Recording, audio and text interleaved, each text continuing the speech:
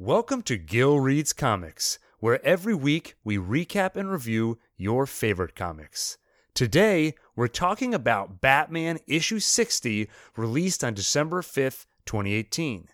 This issue was written by Tom King, with art by Mikel Janin and guest artist Jorge Fornes. There is an epidemic affecting children everywhere. Comic books. Comics everywhere. Avengers, Batman, Wonder Woman, and they're in movies now, too. In the real world, there is no good and evil. Enough! I'm reading comics, and no one's gonna stop me. Adam, we have some comic news. Comic or comic-related news. A lot of times we have comic-related news, but today we've got actual comic news. Do you know who Tom King is? No. You hear his name every time we talk about Batman. He's the writer. Oh. Yeah. I guess I have heard it. Tom King recently talked on Twitter a little bit about his plans for the remainder of this run on Batman. Recently, he referred to the fact that we're actually at about the halfway point of his run, which means he has his whole thing plotted out. It's not just flying by the seat of his pants. He's now revealed he has exactly 105 issues planned, to conclude his story on Batman, and he actually talked a little bit about what's coming up. So today we're talking about issue 60. Which wraps up what he calls the Cold Days arc, in reference to Freeze, Penguin, and all that.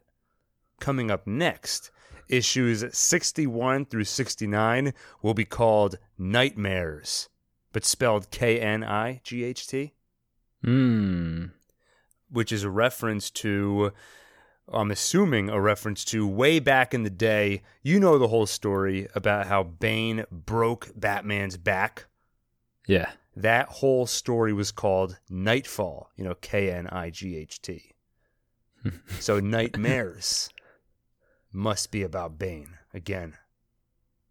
Yeah, that would make sense. At minimum, it's about Batman because of night. I don't know. We'll see. Oh, and he said that Nightmares is an epic arc that will scrape at the soul of Batman. Scrape at the soul, Adam. Doesn't everything scrape at his soul? I know, which means this one's going to really dig deep.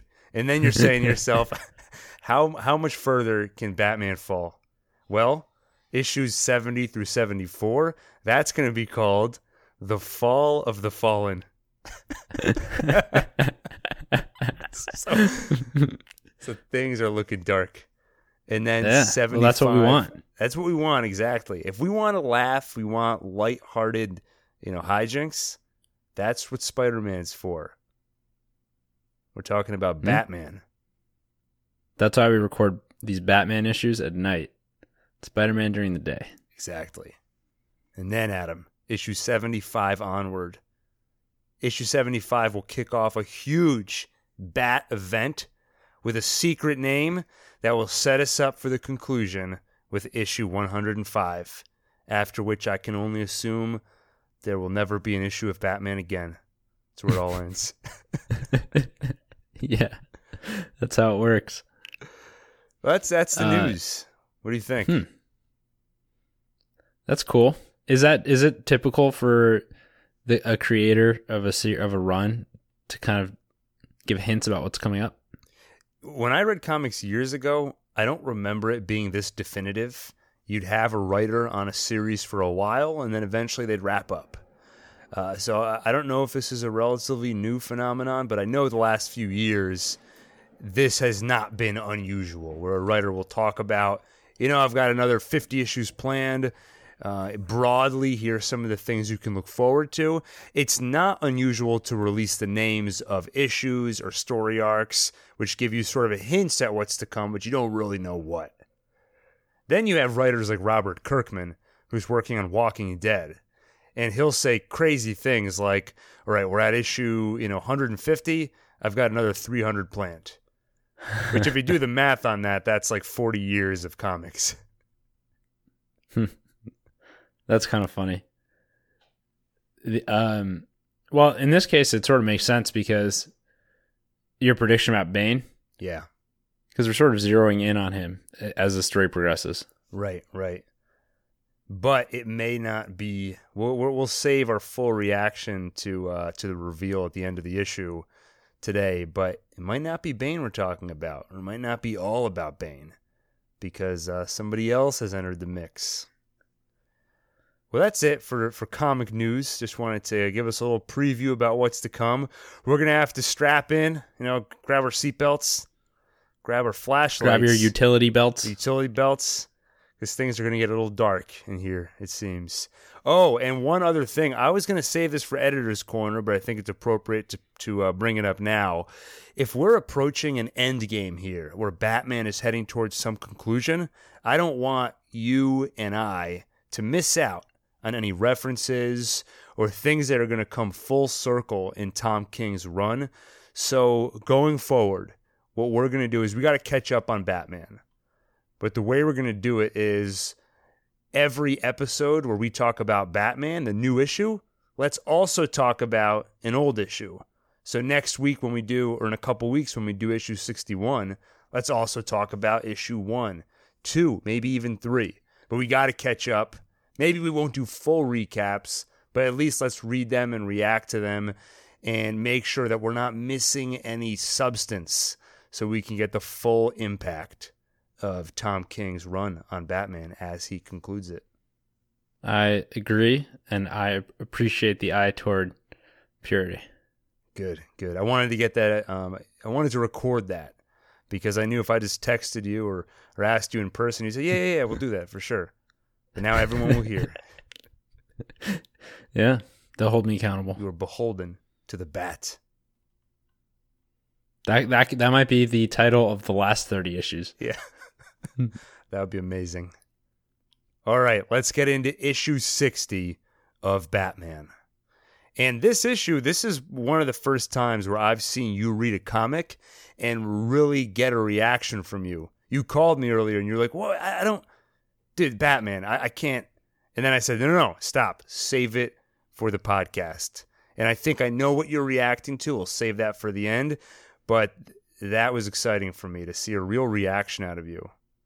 Well, actually, my reaction was about something at the very, very beginning. Oh, really?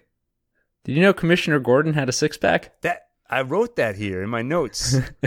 I said, did you know that Commissioner Gordon was in such good shape?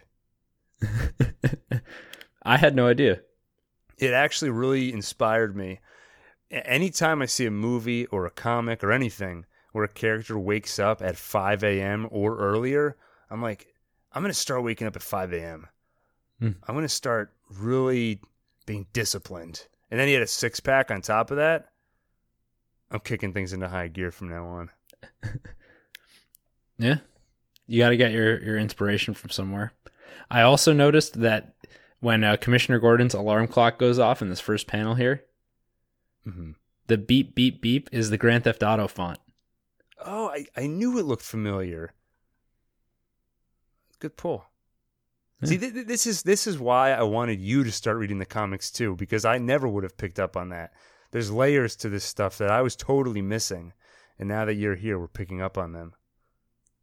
Let's get into the issue, but before we do that, Adam, can you give us a quick recap on issue 59? Just the highlights. What are the important things that we need to remember going into issue 60? Okay. Batman and Penguin have teamed up ostensibly to take out Bane, who Penguin led Batman to believe was behind the shooting of his trusty companion. And the death of 3 or 4, actually, innocent women. And more than that, Penguin is telling Batman that Bane's running Arkham, which, as you put it last episode, is essentially the White House of villainy in Gotham. Yeah. Yeah. And so Batman teamed up with Penguin essentially to do that. And so in the last issue, we basically saw Batman break into Arkham and beat the living daylights out of a defenseless, clueless-looking Bane who was just in a padded cell. And in the very last panel of the issue, we see a little smirk on Bane's face, and it seems like he's faking his catatonic state. Whereas Commissioner Gordon is pissed off at Batman because he thinks Batman, well, first of all, because Batman broke into Arkham and beat up an inmate, but also everyone believes Bane to be basically mentally incompetent. And while Batman was beating up Bane and Jim Gordon showed up, Batman actually turned and punched Jim Gordon. Oh, yeah. So their relationship right now is a little rocky. That's where we pick up in issue 60. And we're going to try a little bit of a different format today because these Batman issues, they tend to jump around in time a lot. They jump between storylines. So it can be kind of hard to keep track of everything, especially when you're recapping in audio form. So I think what we'll try to do this issue is we'll sort of break it up.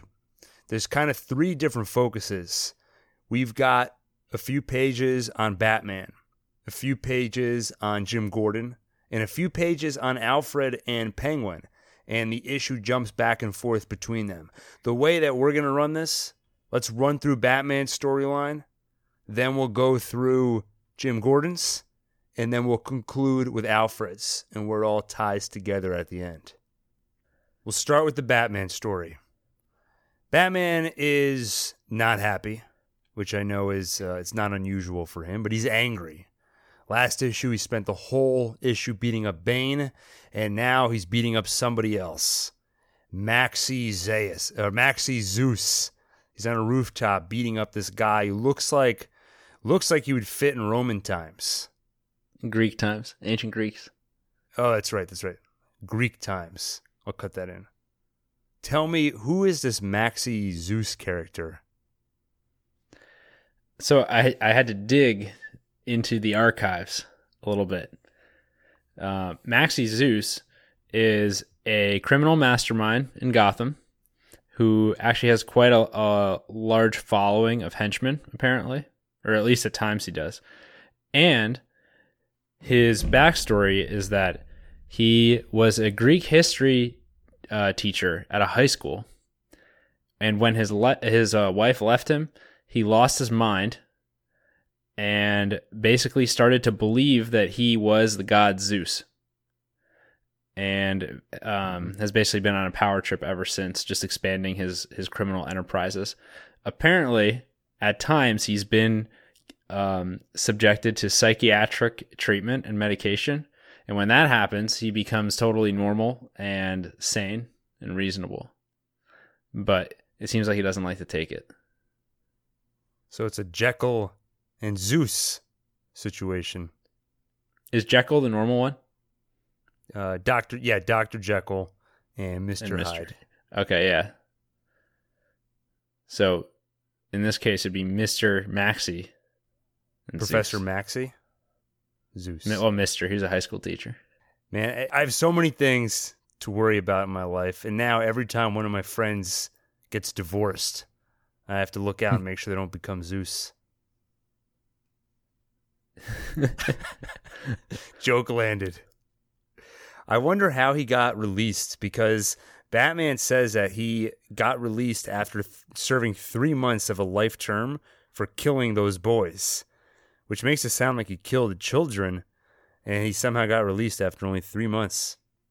See, that's what I'm saying about Arkham. Yeah, it's a revolving door. Who's running that thing? Bane. Well, that's a problem. Yeah, I know. Well, so why is Batman beating up Maxie Zeus? He's doing it because he wants somebody to admit it. He needs evidence that Bane is actually running the place.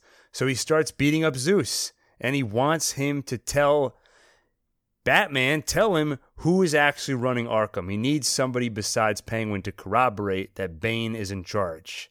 But what does Maxie Zeus do? He just starts reciting poetry from William Blake, a poem called Poison Tree. You know what that poem is all about, Adam? Poisonous tree. The poison tree is a metaphor, which represents it's a metaphor for a tree that bears poisonous fruit, and this tree grows as a result of keeping your anger all pent up inside. So it's very relevant for Batman. He's growing a poison tree.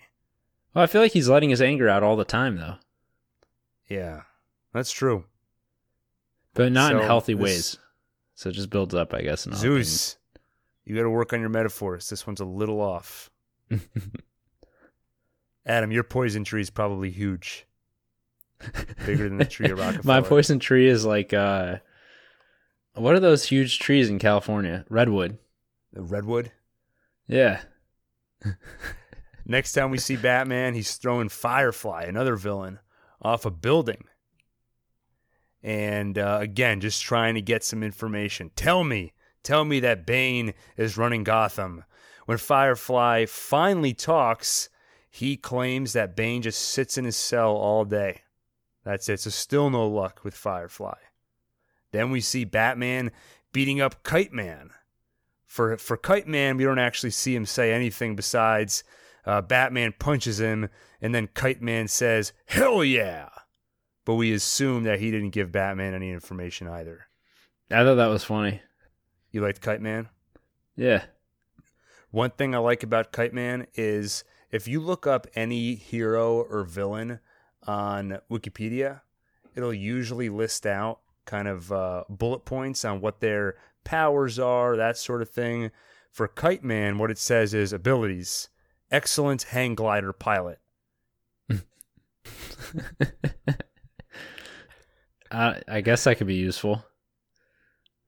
Yeah.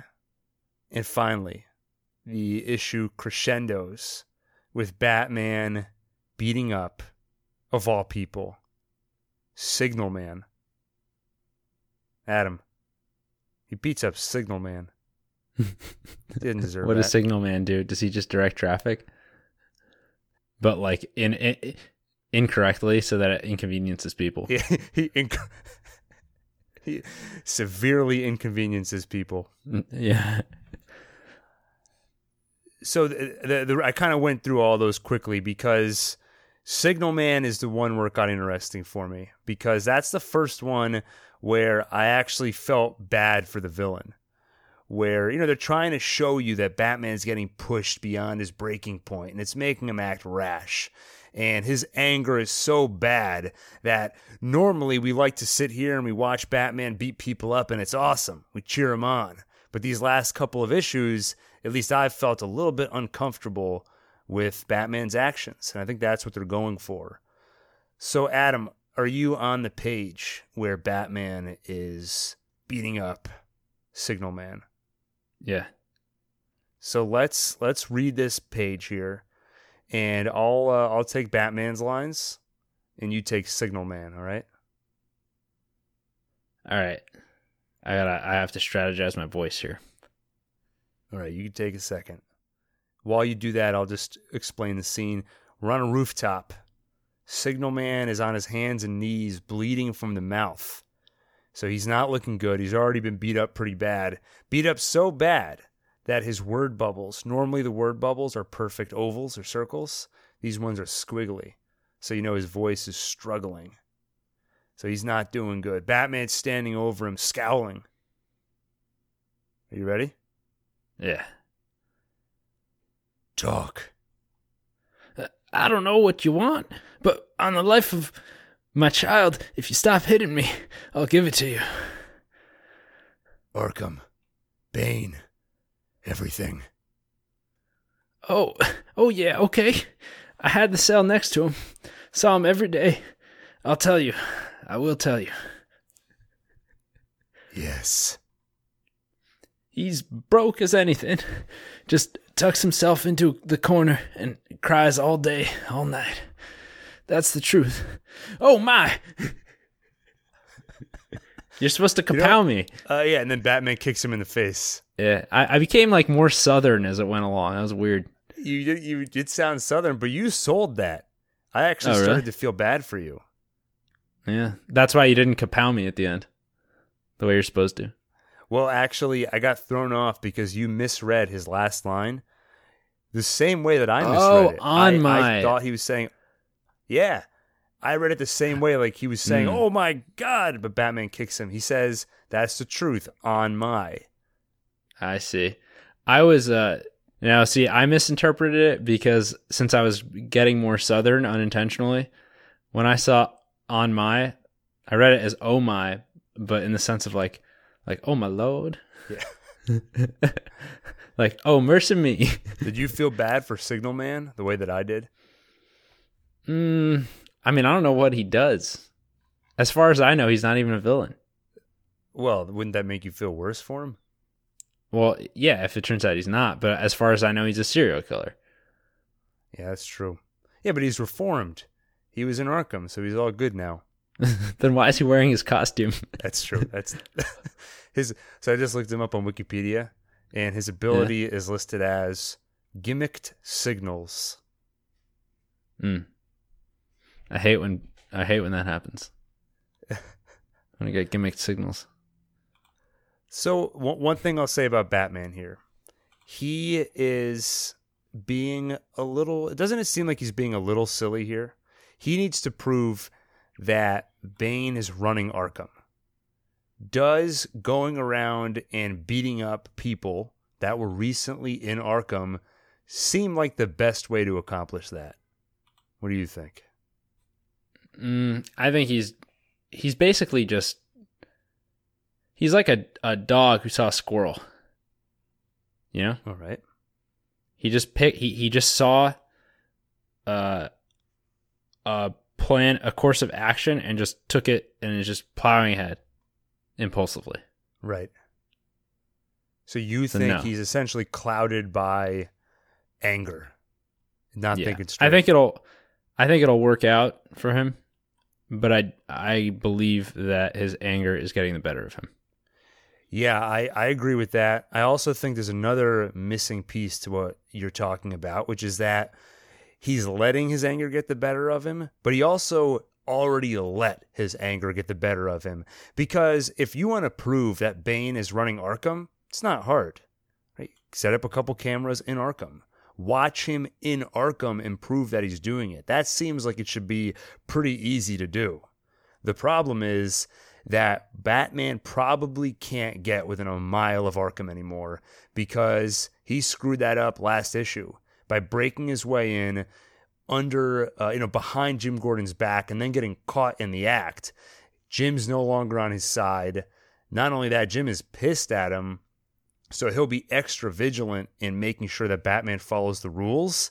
I think he took away the most logical course of action. He can't go into Arkham anymore. He can't work with Jim Gordon. He can't go the logical route.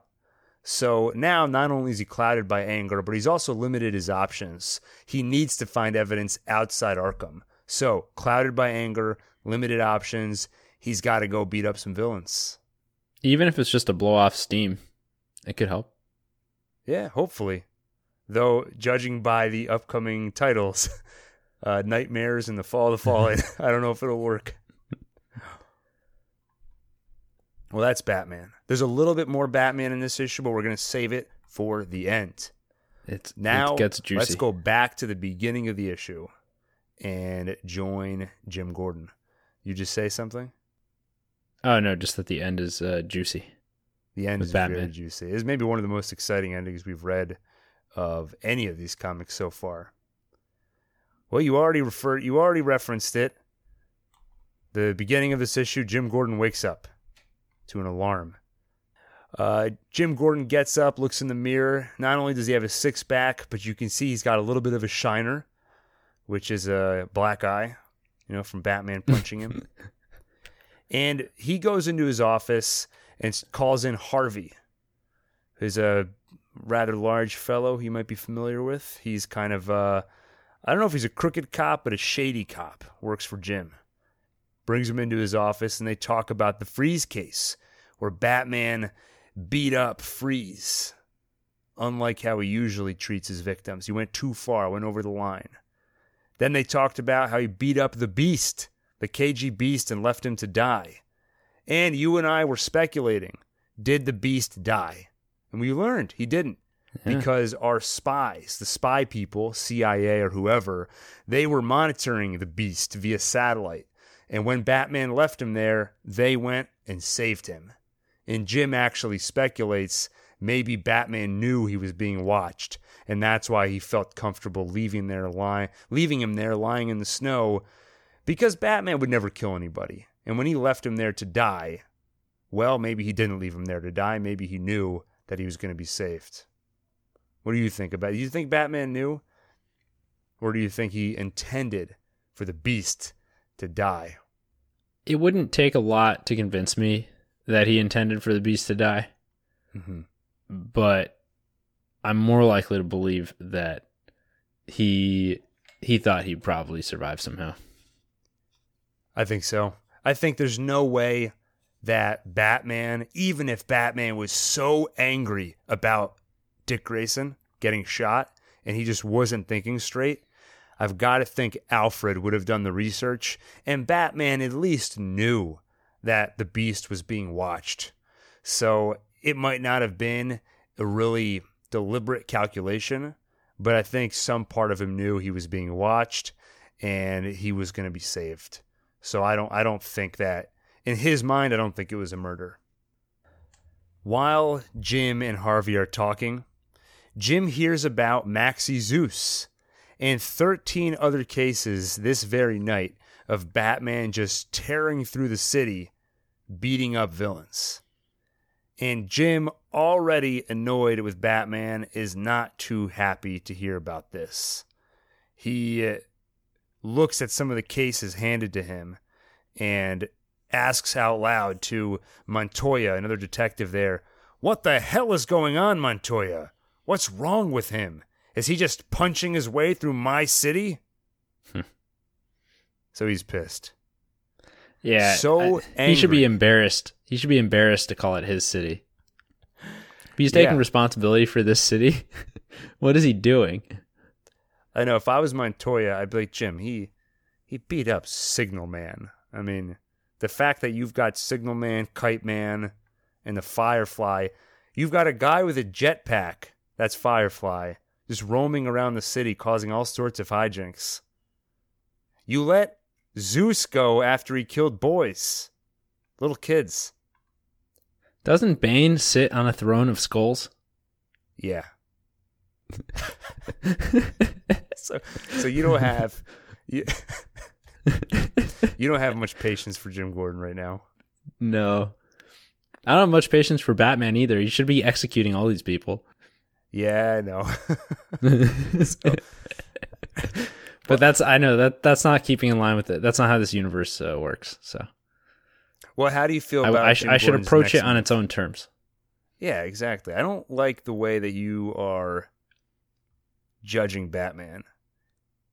I'll say this: you got to walk on eggshells a little bit, because earlier you compared Batman to a dog chasing a squirrel. I almost ended the podcast right there. Yeah, that is pretty offensive. Look, I'll say this. Jim? Yeah, I like Batman, and I respect him. I just know that I wouldn't have the same amount of self-control that he does when it comes to killing people. Hold on. I think you misspoke. You said you like Batman. I do. You love Batman. I love Batman. Yeah. I'm in love with Batman. He's like a father to me. Well, how do you feel about Jim Gordon's next move? He borrows a baseball bat, goes up to the roof, and he screams, "No more!" and then busts the bat signal, destroys it. Yeah. I mean, if it helps him calm down, I guess. That seemed a little impulsive, too, because you know he's going to need that bat signal again. Yeah. He can easily fix it, though. And he's got to let off some steam, or else he'll have a poison tree. How come Batman's poison tree can't be cured by him beating up everyone, but in your mind, Commissioner Gordon's can be cured by breaking physical objects? I'll tell you why. Because the anger that they each have is a response to things happening around them. And the things that happen to Batman are a lot more severe than the things that happen to Jim. You look at what happened to Batman. His quasi-son got shot in the head and lost his memory. His heart got broken, by Catwoman leaving him at the altar. So his poison tree, it's going to take a lot to cut that thing down. But Jim, what happened to Jim? Somebody's beating up a bunch of bad people that, honestly, he shouldn't have been allowing them to be roaming around the city anyway. It's a much smaller poison tree. All right. That was a good explanation. Well, let me give you, there's some layers here that I feel like you maybe are missing. Because Batman has been losing a lot of relationships recently. He lost Catwoman, and he lost Nightwing. And we've been led to believe that both of those were the result of machinations. Is it machinations or machinations? Machinations, I think. Okay. The result, so Batman lost Catwoman and Nightwing as a result of machinations from Bane. Well, he just lost another relationship, his relationship with Jim Gordon. Might that also be part of Bane's plan? Do you think this was an intended consequence or just a symptom? My first instinct is to say it's a happy accident for Bane, but it's possible that he could anticipate that Commissioner Gordon would believe Bane had gone insane, or more insane, whereas Batman wouldn't. And so he could have anticipated this would cause some kind of contention between them. Yeah, I think it's not too difficult a calculation. He knows that Batman, to borrow your analogy now, as much as I hate to do it, Bane knows that he can dangle the bait of Bane's running Arkham. He can dangle that bait, and he knows that Batman will go after it like a dog chasing a squirrel. And I think you could do the math and say that's going to pit him against Jim Gordon and the other authorities even more than usual. So I think that this was intended. He's severing all relationships that Bruce Wayne has. Speaking of relationships, we have a budding friendship forming as we speak between Alfred and Penguin. So let's go back to the beginning of the issue and let's run through the Alfred and Penguin story arc here.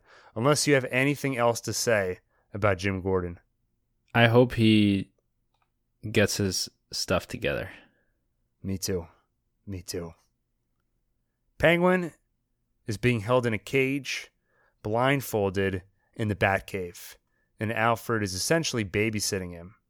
Now, earlier in the issue, Zeus was reciting poetry from William Blake. While he was doing that, the comic cut from him to Alfred saying, "Poetry?" Clearly in reply to Penguin off-panel bringing up the poem that he's been obsessed with, the Shakespeare poem, The Phoenix and the Turtle Dove, the one that's written on his future gravestone and the one that's written on Penny's gravestone, the woman he loved, his wife, who recently died. He asks Alfred if he knows the poem, and of course, Alfred, a very learned person, he knows it, and they start reciting it together, back and forth. And we continue off-panel.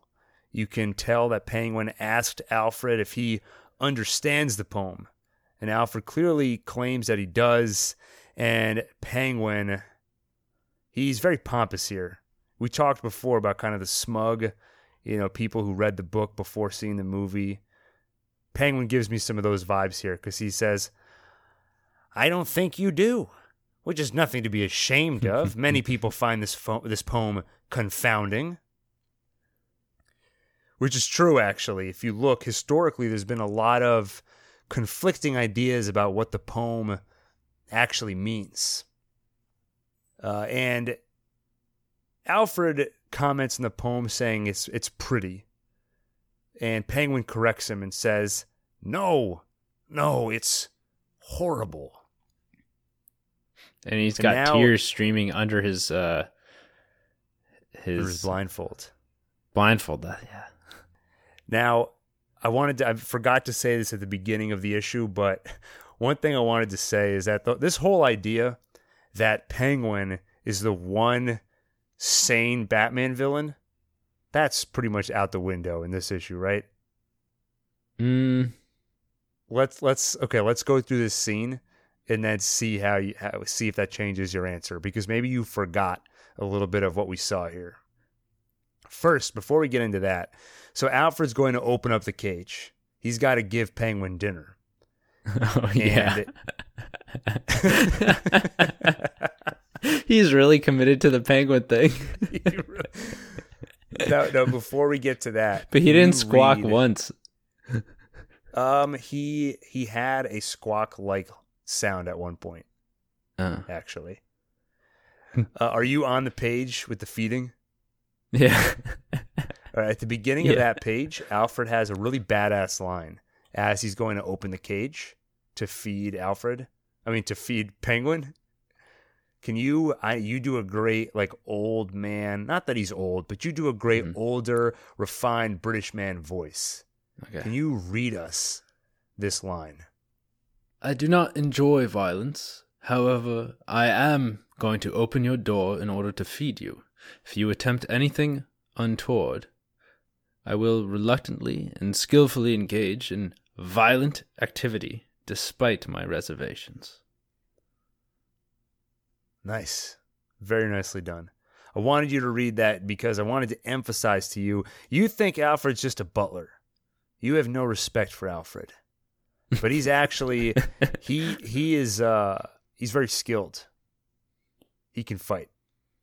All right? I believe it. Okay.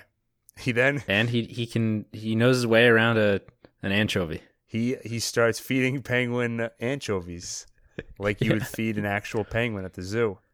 What I like is not only does he have this plate of anchovies there, did you notice it's got a little garnish on it? Oh, no, let me say I did not notice that. Oh yeah, little green garnish. Even though the penguin has blindfold on, so he can't see the garnish. Yes, so Alfred has to take these fish by the tail, suspend them over Penguin's mouth, and Penguin's got to go. Oh, oh, oh. All right, so tell me, Penguin, that alone, doesn't that disqualify him from saying he's sane? I mean, he's got dietary preferences. Okay, well, that wasn't the only reason I made that comment, because Penguin starts to explain what the poem means and why it's so horrible and it's not pretty. He goes on about how it's about the death of love. That's sad. Without love, according to Penguin, there is no hope, no redemption, no society. There's just the cry of the birds. Is that true, Adam? Without love, there is no hope, no society. Yeah, that's true. Explain. If people don't care about each other, or you don't have families or close, if people don't support one another, society would crumble. All right, so you side with Penguin on this one. That's good. I want you to go grab a plate of anchovies next. I would try it. Not a whole plate of them, but I've never had one isolated anchovy. I did once, and to me, it really just tasted like a salt bomb. Just like I took a handful of salt and just threw it all in my mouth with a hint of fishiness to it. That's what it tasted like to me. Maybe on a pizza. Yeah. Well, that was not the only reason I formed that opinion of Penguin.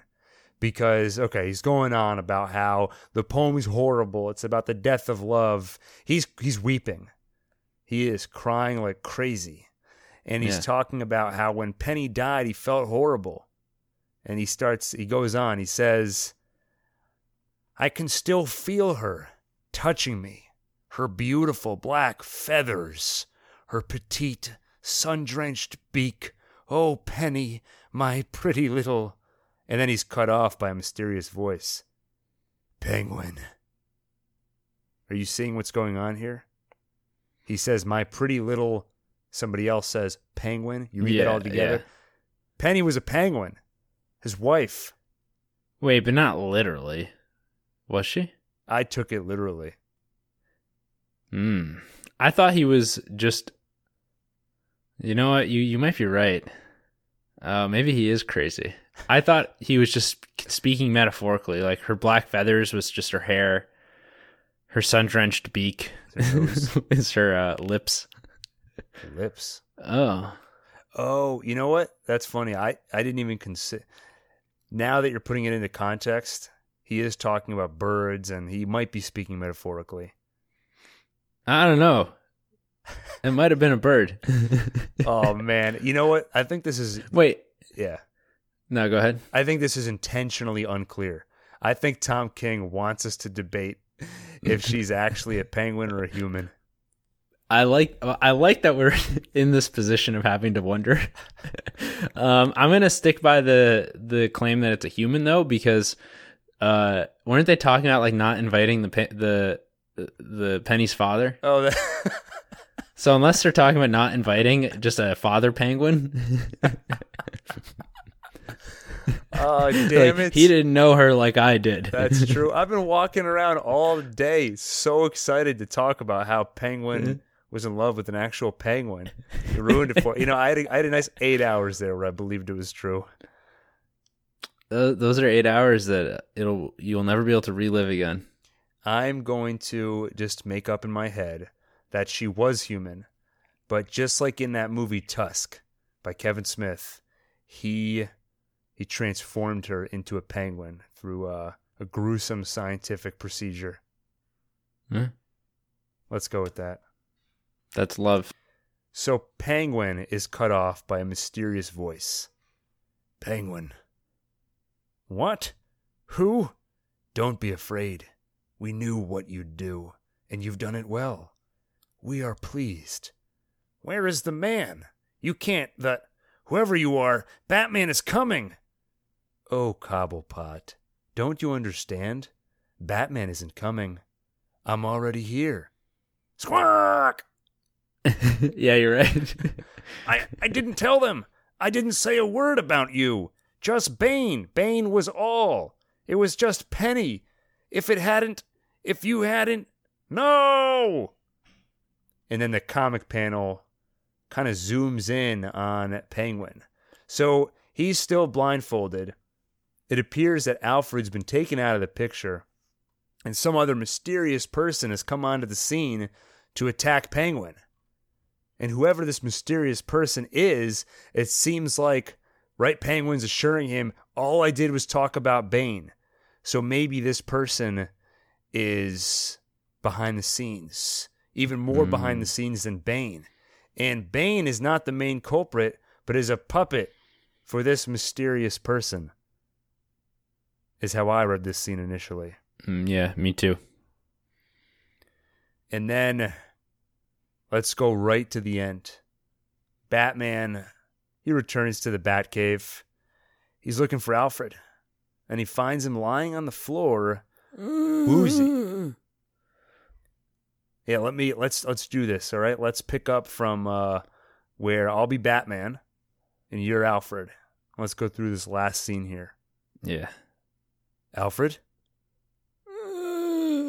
Alfred, are you... Batman, he's here. This is the same voice you use. Yeah, I know. Yeah, but this is an older guy and he just got beat up. Yeah. The Halloween Spooktacular, Adam had to do the voice of an old man. And this is exactly the same voice. This is great. Yeah. I also did the voice of an old butler. That's true. In that same episode. You're typecast. Yeah, it's true. I've always felt like an old man. Yeah, you've always acted like one. You know, you've always been very mature for your age. But I was going to go with weary, but... Weary, yeah. You're a weary world traveler. But now you're going to be just like Mark Hamill, only known for one role. Luke Skywalker and Joker, in animation. So that's... You're You're Old Man Butler. That's the only role you can You play. do a lot worse. All right, let's repeat that. Are you... Batman, he's here. You're... Who? He's here. Who? Who is here? Your father. And Batman crouched over Alfred. Behind Batman is Batman. A bigger Batman. A mean, menacing-looking Batman. You know how Batman's got those, the little spikes on his helmet for ears? Yeah. He's got similar spikes on his shoulders. Yes. And the spikes on his head are a little curved. Yeah. More devil-like. His eyes are glowing red. There's part of his belt and his chest is glowing red. Adam, you being unfamiliar with some of the history of Batman, some of the finer details, you read this, what do you think is going on? At first, I thought he was having some kind of hallucination. And then I thought I was having some kind of hallucination. I'm wondering, okay, is there something about the history within this run that I'm not aware of?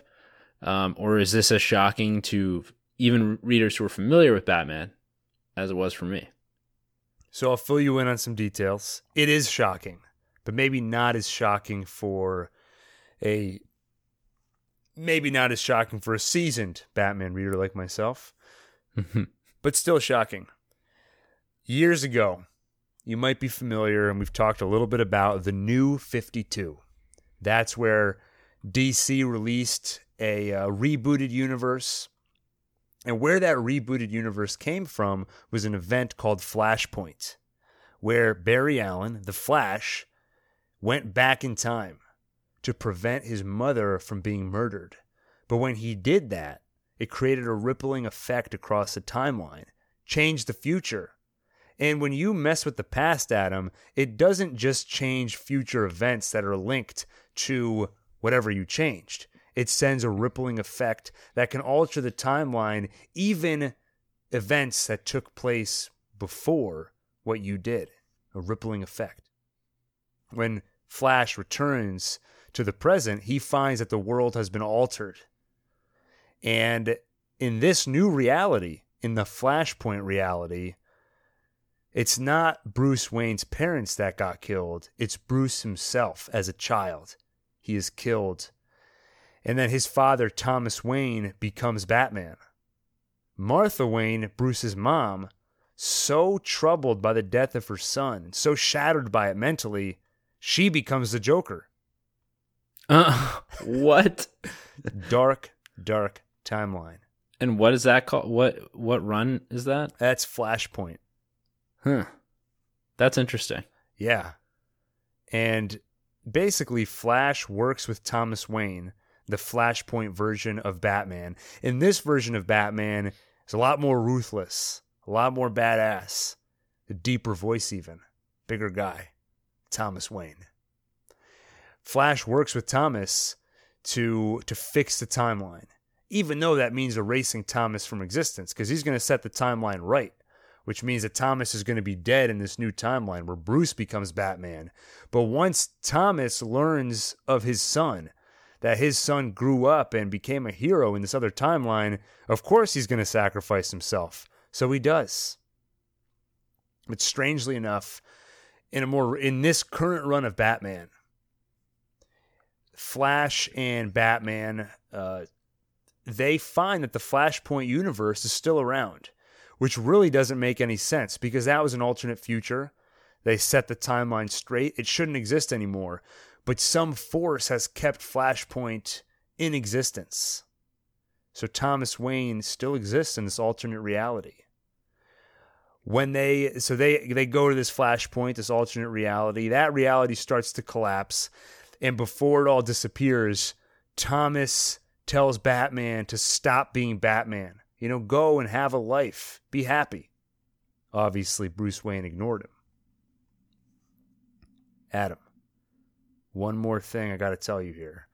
Remember, I mentioned to you that Bane was behind Catwoman leaving Batman at the altar. Yeah. And then after that, Bane was sitting in Arkham, surrounded by Batman's rogues gallery. And he says to all of them, we broke the Batman. He's broken. In that rogues gallery, one of the people standing there was this version of Batman, Thomas Wayne. And a few episodes ago, I told you that standing near Bane was a statue of Batman. Yeah. Looking back at that, I now suspect that it was not a statue. I was wondering why I'd have a Batman statue. I thought maybe it's like it's subliminal advertising to get people to buy more Batman statues. Yeah. So it's just a trick of perspective. Right, exactly. So it looks like Thomas Wayne somehow survived Flashpoint disappearing, and he's some kind of a villain or something. Here's one hypothesis. All right. The only positive spin I can put on Thomas Wayne's actions, is the possibility that he is going nuts for some reason and trying to free his son from the burden of being Batman by destroying everything that ties him to that identity. That's what I was thinking. I was actually thinking the same thing, that he is so crazy obsessed with trying to free Batman from this burden that he's doing whatever it takes. He's saying, look at what it costs to be Batman. You lose everything as Batman. So go, be Bruce Wayne. Be a rich playboy. Enjoy your life. I'll be Batman now. But this is the problem with these Batmen. They can't communicate. Yeah. They can only communicate with their fists. Right. Little Batman gets mad, and so he starts beating up a bunch of D-list villains. Big Batman wants to help his son, so he starts shooting innocent people in the head. Nightwing. Yeah, and beating up his loyal manservant. Yeah. And maybe killing Penguin. We don't know what happened to him. Yeah. What an issue. Yeah, wow. That was cool. So do you think, going back to my earlier point, Penguin, can we agree that he is not as sane as he claims to be? He's in a state of grief. And, in the medical world, as long as you're not really a harm to yourself, if you had a loss of a loved one and you're grieving, it's not considered psychosis if you actually hallucinate the voice of the person you lost. That's considered extreme, but still within the healthy range of grief. Really? Yeah. So I have a higher threshold for the point at which I'll call someone insane when they're in a grief state like Penguin is. Wow. Would that count for Batman then? Dick Grayson didn't die, but he came close. Well, so here's the problem with trying to diagnose these people. Because in that case, basically everyone in this comic would have some kind of like psychiatric disorder. Yeah. No, fair. So that may be Alfred. Yeah, Alfred's got a good head on his shoulders. All right. I think it's a good place to end on a positive note, because I think that's going to be that may be the last positive note we have in this series for a while. Yeah, the next are the nightmares. Alfred's a pretty sharp guy, and then he's got a good head on his shoulders. Yeah. Let's go into our new segment, which we introduced last week, Editor's Corner. This is your favorite segment, Adam, because we get to talk about anything we want. Nothing's off the table. What do you want to talk about? Oh, wait, I thought we did Editor's Corner already. No, we did a little tiny bit of Editor's Corner, because we talked about how we're going to start reading back issues of Batman. Catch up on this run. Have you done anything to celebrate Christmas yet? I've discussed the upcoming Gil Reads Comics Christmas Spooktacular. Spooktacular? I forget what we're calling it. Spectacular. Spectacular. That makes more sense. And we canceled that. We're not doing it. Huh? No, I'm just kidding. That would be like canceling Christmas. This Christmas Spectacular is going to be amazing. We're going to be back in the studio like we were for the Spooktacular. We're going to have a Santa outfit. We're going to be performing some Christmas comics from the 50s, back when people didn't know any better. Everything was great. Nobody was. Batman wasn't fighting. He was just a detective. He was just a detective. Everything was better. We're gonna go back to that time. You can celebrate Christmas right. With just a box full of comics, a mug full of hot cocoa, and a big white fluffy beard. Do you have any Christmas movies you like? Jingle All the Way. Yeah, Arnold Schwarzenegger. Yeah. Never Give Up, Never Surrender. Is that one? That's Toy Story. No, it's not. Never Give Up, Never... Oh, no, that's Galaxy Quest. I haven't seen Galaxy Quest. I don't know. I don't know what you're talking about. Well, one other idea I want to throw out to you with Gil Reed's comics. Oh, wait, you know what? You're right. Yeah. It was Galaxy What am I Quest, thinking right? of? Wait. Jingle All the Way, Arnold Schwarzenegger plays like a superhero type guy, right? No. Like an action... Opposite. He's just a dad. What am I trying thinking to get a toy. You're thinking of Predator. No. Wait. He's the dad trying to get the toy. Yeah. But doesn't he like dress up as a toy at some point? That might be the case. I saw this movie so long ago. But he dresses up as the toy. Okay. Isn't there something that he says that's like the toy's catchphrase? Probably. There probably is. Yeah. The Abdicator. Is that what it was? No, that was from Hey Arnold. Oh, you know what? Buzz Lightyear did say that too. Oh. Wait, and that's the same actor, Tim Allen. Oh, okay. So that makes sense. So it's a reference. Yeah. Let's wrap it up there. Okay. It sounds the like Christmas special is going to be a lot more researched, and well organized. I want to keep going, but it sounds like the apocalypse is happening outside my window right now. There's all kinds of cars beeping and sirens going by. So we'll wrap it up. Oh, do you have to get changed real quick? Exactly. Oh, don't give away my secret identity. You're Signal Man. I'm Signal Man. Gimmicky. I gotta go tell the cop car to go the wrong way. Yeah, there was a guy pointing left, but I mean, I knew we had to go right, so I just kind of ignored him. That Signal Man is a real nuisance. I'm Gil, and I read comics.